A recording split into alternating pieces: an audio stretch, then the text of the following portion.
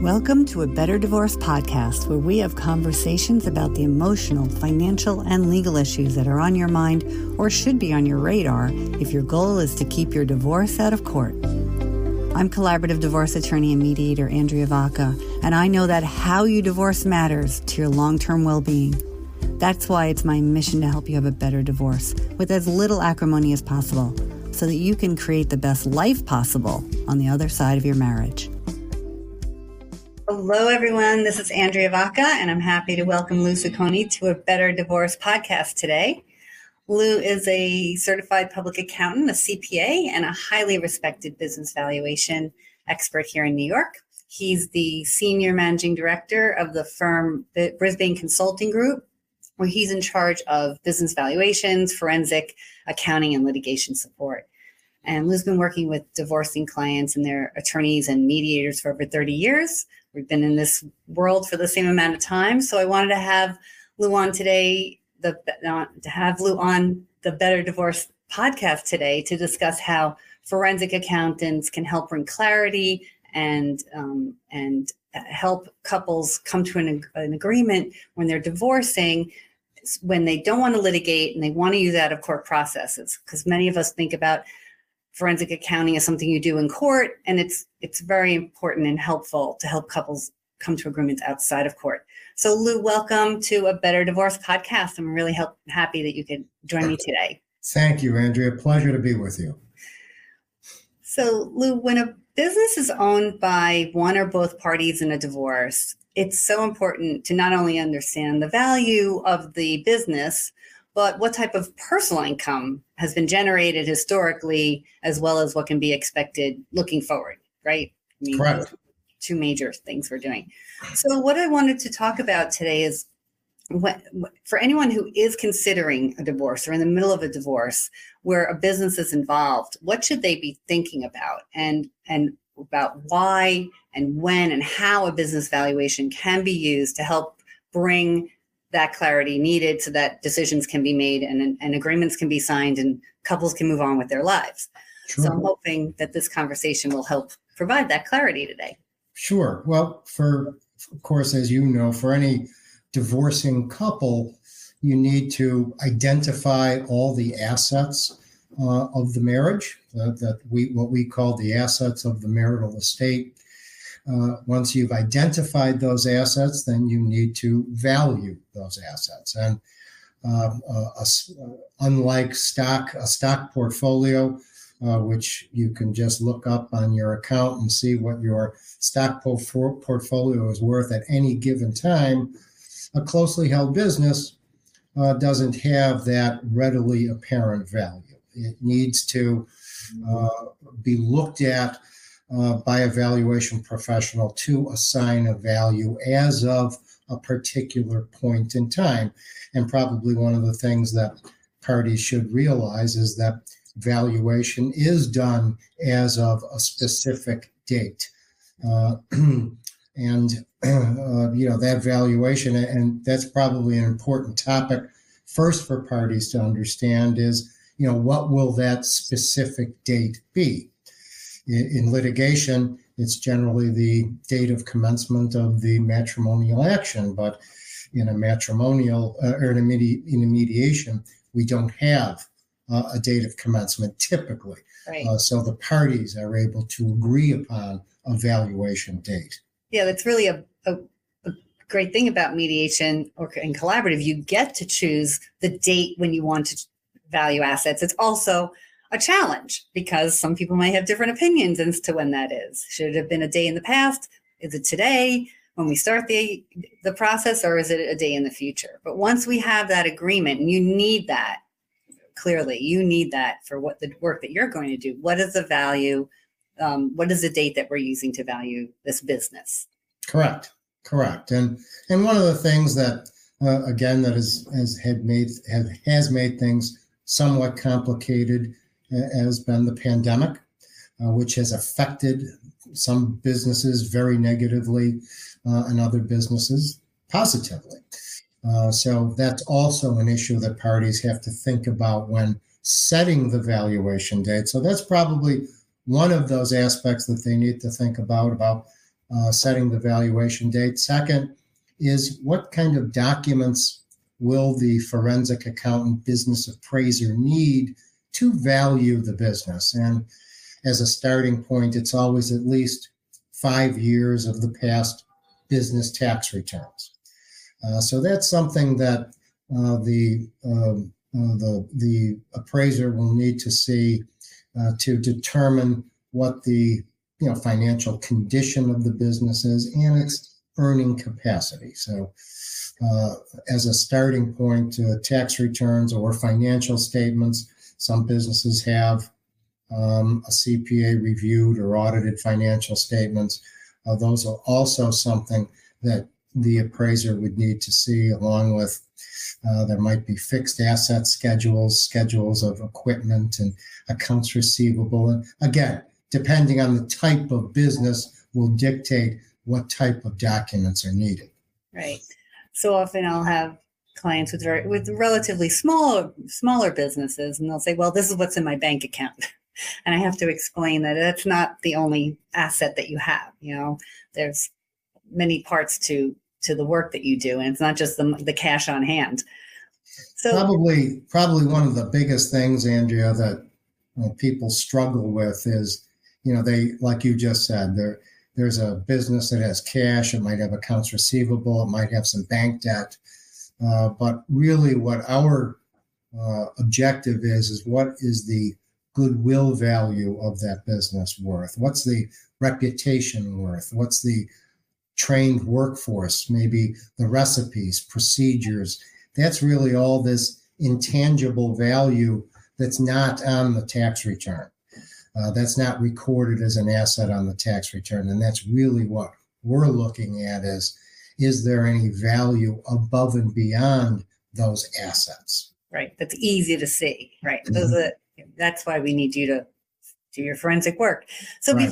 Before we talk a little bit more about the work that you're doing, I'd like to understand what you see as the benefit of working with a neutral forensic accountant versus each part of the couple hiring their own experts to do this work and then kind of argue about what the value is. Because in court, in litigation, that's what anyone listening to this, that's what you should expect.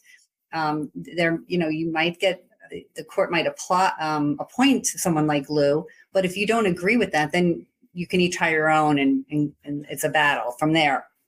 So Lou, when you're working with a couple in mediation or collaborative, what's the benefit that you see of starting in this neutral capacity where the clients choose you versus that battle of the experts? The first benefit is, an obvious one, and that's the cost savings. When a neutral, I'm appointed as a neutral, I'm discussing with the parties and their attorneys, if it's collaborative, exactly what the scope of my services will be. As opposed to litigation, when we're court appointed in a litigated matter, we often don't have that choice, that luxury of discussing how much or how little we're going to do, that what we call the scope of our services, the amount of due diligence that we perform in arriving at our valuation. So I think the biggest advantage is cost savings. And secondly, it's that you are getting a neutral, objective, middle of the road valuation with this business appraiser that is not working on behalf of either spouse. And I have to tell you, as a business appraiser, it's a subjective process. And we have some latitude to, we can advance our position, but it can be slightly left or right of the middle without being unobjective, without being running afoul of our business valuation standards. But with a neutral, you're fairly confident that the conclusion is as objective as it possibly can be. So just how I've helped my clients find people like you is when we identify that when we see that there's a business to be appraised that has to be valued, if then we will recommend that they reach out to somebody like you. And at that point, like, what is the next thing that someone would expect after they say, okay, let's work with Lou. We want him to appraise our business. So what would happen after that? Well, we always issue an engagement letter, a retainer agreement that spells out the engagement and businesses that are to be valued, usually the size of the ownership interest and the valuation date.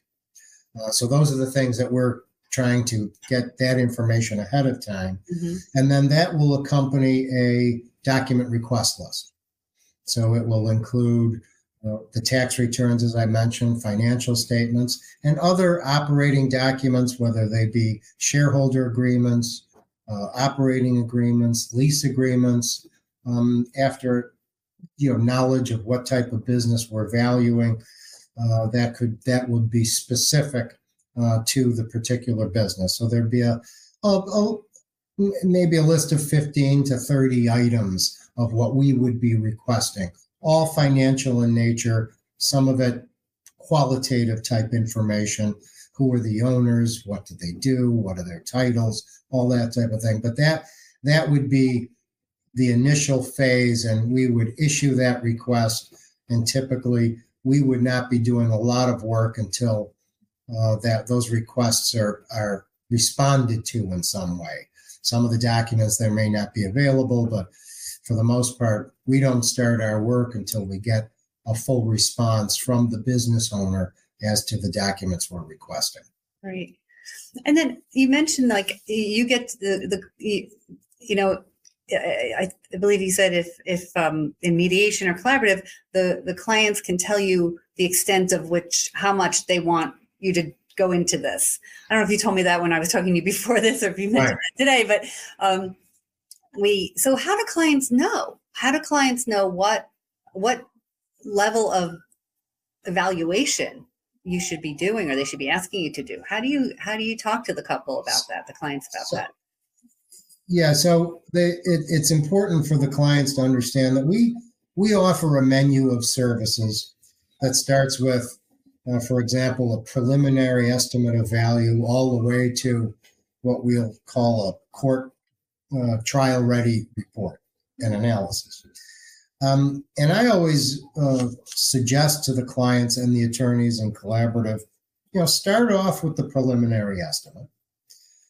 And work up from there. Mm-hmm. All right. So we look at it as in a phase approach. Phase one, it's gathering the information, looking at the documents, and maybe developing, from my standpoint, a preliminary estimate of value.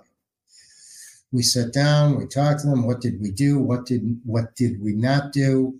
And this is where we're coming from. A range of between X and Y. And in many of the cases in mediation, the parties are able to work with that. They look at that and say, you know what, that's good enough. That's what I was thinking. That's what I had in mind. That, might be consistent with some preconceived notion. In other cases, it may be far, far removed from what was originally anticipated. Or there might be the suspicions of income not being properly reported. In those cases, the spouses may request another level. We need you to increase the level of due diligence. We want the accountant to go in and look at some of the books and records. Sometimes we do some testing of various expenses, some audit procedures, if you will, to make sure that the expenses are reasonably stated, that the income is reasonably stated. We can never guarantee it's free of all errors or fraud, but we can give some level of assurance that we've done. So that would be that additional step to perform those procedures to give the spouses some level of confidence that the income is accurately stated. Right, the value and the income, right. So you start, the least amount of intrusiveness, I guess. Right. But if that'll work, that's all you need to do. You don't need to dig in and give them Right. something that they could bring to court and have you testify to. That's very expensive to do that type of work and detail. And most clients who are in the mediation or collaborative process, in my experience, and I guess in yours, don't really need that. But it's available if they do. So Correct. what happens a lot is that I've seen, people go about their lives. They have these businesses during the marriage. The business might pay for domestic services. It might pay for childcare. It might pay for, their cars, of course, vacations, meals. Lots of things can be written off through a small business. And that was just how they live their life. And it's a great benefit if you own a business that can pay for some personal things that they can legally write off. Nothing, maybe they're not doing anything illegal, but it might be on the line sometimes. But then now they're divorcing. One person's going to keep the business. One person will not be getting the benefits of this business in their day-to-day life. So how do you help determine what personal income has been generated by the business that in paying for the personal expenses, so that the spouse who doesn't have the business in their name can feel secure that all the income is being properly categorized and known? That might require, that goes in line with the valuation, Andrea. So, by definition, when we're looking at valuation, typically we're looking at it from an income approach. And you are not able to arrive at a reliable indication of value unless you have the proper income. So if there are those personal expenses, and a lot of times both spouses are fully aware that these personal expenses exist, they need to be quantified, not only for valuation purposes, but for support purposes. Child support, spousal support. Correct. So that might, in those instances, the valuator, the accountant, may have to do those procedures to identify what they are. For example, you see auto expenses for a business that doesn't use autos in its business, doesn't do delivery or anything like that. You know that there's auto expenses that might be benefiting the owners. Meals and entertainment. A lot of times we see things buried in continuing education, for a business that doesn't have continuing education requirements. Okay. So that might be travel, and it might just even be booked to travel. So in those situations, if the parties can't identify them and quantify them and agree on that in mediation or collaborative, I may have to go in and look at the books and records and quantify them, especially if it's material. In many cases, a cell phone for one of the children doesn't mean a whole lot. Right. Okay, in the grants, and wouldn't be worth me looking at telephone expense. But in those cases where it's significant and it could increase value, certainly be a determinant for income, for support purposes, then that work might have to be done. Right. So when you're brought in generally in the beginning of a matter starting, right? But yes. How soon should you be retained, to start doing this work? When is the right time for the mediator or for collaborative, attorneys to say, okay, we think we need to bring you in? And when should clients be thinking about, we need somebody to help value the business? Is it before they start? Is it soon after? What's a good timing for that? I always say the earlier the better. And so the mediator, or you may have a meeting in collaborative law first with the parties, where the mediator and the attorneys are just learning what the assets are. Are there valuation issues? And then in the very next meeting, you need to have them meet one of the one that you're recommending, so that he can explain or she can explain what needs to be done. Now, sometimes you look at a business and attorneys don't always know this, There might be a business where it's really not a business. It might be a hobby, or it might be just one of the spouses serving as an independent contractor as opposed to being an employee. But he files a business type return like a Schedule C, or he sets himself up as a single member LLC. Even in that situation, it's worth having a forensic accountant look it over, advise the parties, here's what it is. It's really not a business, what constitutes a business, etc. So in those situations, I think the earlier the better. And then secondly, to get the discovery process moving, the production of documents, because that takes the most time. Right. Yeah. So, and like you said, the 5 years of tax returns, that might be easy to get, but all those other documents, especially if there are partners in the business, correct. It's not just the owner who's going through a divorce. There might be other people too. What about the non-titled spouse? So the spouse who doesn't own the business, never worked in the business, isn't quite sure what's been going on, thinks it's been providing for a very nice lifestyle, but doesn't really know anything. So do they get a chance to sit down with you one-on-one? Do you help them understand the business, or do they always have to be meeting with you with their spouse? As a neutral, first of all, I always I'll call it the rules of the engagement or the parameters of the engagement, always set by the parties. I always recommend that if I'm interviewing the business owner, that the non-business owner should be there to listen. But if the non-business owner has questions, wants to speak to me offline, so to speak, I'm always willing to do whatever makes both parties comfortable. Mm-hmm. So often the business owner will be fine with me speaking to his or her spouse to discuss matters that they might need clarification on.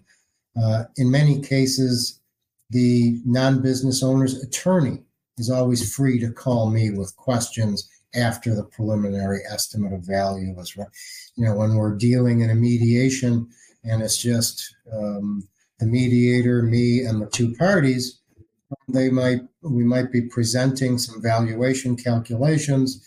They might take them home and have some questions. They might review them with their lawyer. Again, the process is all about them getting educated on the financial issues, feeling comfortable making decisions. And if they're not allowed, they need to be allowed to have access to me to ask any questions, when they need to. Right. It's just such a better outcome for couples and who are ending their marriages to be able to come to a decision and agreement on a value like this, rather than have it foisted upon them by, a judge saying, I believe you're expert over that expert. So it's a great opportunity to really understand and maybe they never had an understanding before. And now they can really understand what the business is and how it generates income. And then, having you facilitate that conversation is just provides clarity, more security. We can set that value here and then move on to all the other, issues. And then how are we going to distribute that value? That's a whole other issue that I know you help with. Once we have all of the assets determined, what the values are, then you can help us figure out how everything gets distributed. How will we get a buyout or a payout? Or, it's not like you're getting, for anyone listening to this, you're not getting 30% of the business. You're not going to become an owner probably, but you're going to get some payout somehow. And that's a lot of creative account. You need to be creative, I think, in that. Is there anything you'd want to say about that part of the process? Sure. I mean, there's, I look at mediation, collaborative as well, as more of an educational process as opposed to a legal process. And I'd much rather be educated than have anything to do with legal. Mm-hmm. So, when I'm so they're involved in learning about, value, financial issues, And when it comes to distributing these assets, there could be some tax issues. And those have to be understood and recognized. Just in a mediation conference today, the wife was asking, well, if I get all this, do I have to pay taxes on it? So there's always a concern about that. And as you know, Andrea, we in the business, we call it asset swapping. So when we're trying to, the business owner will stay, or the business will stay with the business owner, the non-business owner may get something else. Mm-hmm. And there may be tax issues associated with one asset and no tax issues with another. We see that with retirement assets. Retirement assets are pre-tax. When they come out, they will be taxed. As opposed to if a house is sold, there may not be any tax. Or they may be. may not be. So those issues have to be understood and at least mapped out in arriving at a final settlement. Right. And, it's so easy if you have all the investment accounts can be divided equally, and then the cash can be divided, and the house is equally divided. But when you start to have assets that aren't all equal or can't be easily divided in kind, then we need to do that swap out, and having someone like you available to figure out the tax implications is invaluable, because your attorneys cannot do it. We are not tax professionals. We do not do this work. If your attorney says they can, don't believe them. You need to bring in a financial professional. So the last question I have for you, Lou, is a question I'm asking all my guests, which is, what is one tip you can offer to help a couple ensure a better divorce? I think that one of the things I always try to remind clients is that there's the law, which is important to know and understand. And there's looking across the table at your soon-to-be ex-spouse and saying, what's fair? What can I live with? Many spouses think it's 50-50, but I think it's knowing when to take 20% and knowing when to ask for 80%. So I really think that just having that flexibility coming into the mediation of I want to be fair, I want to be reasonable, and I want to try to put everything else aside to accomplish this task of understanding the numbers and trying to divide the assets in a way that may not be necessarily reflect what would be done in litigation, because we don't know what would be done in litigation. That's a big unknown. Your biggest advantage in this case for clients is that you control the outcome, not some judge that really isn't emotionally involved. That's right. So the tip is, put aside what the court might do, what the law might say, understand what it is, but do what feels fair to the two of you so that you come to an agreement that you create and you can move on with your lives. That's it. Yeah. All right. Well, Lou, thank you so much for joining me today. What's the best way for someone to get in touch with you? Right at our website is www.briscon.com. That's BRISCON.com. And it's me and all of my partners and our other professionals and our team. And you can get a hold of us anywhere through that website. Okay, thank you.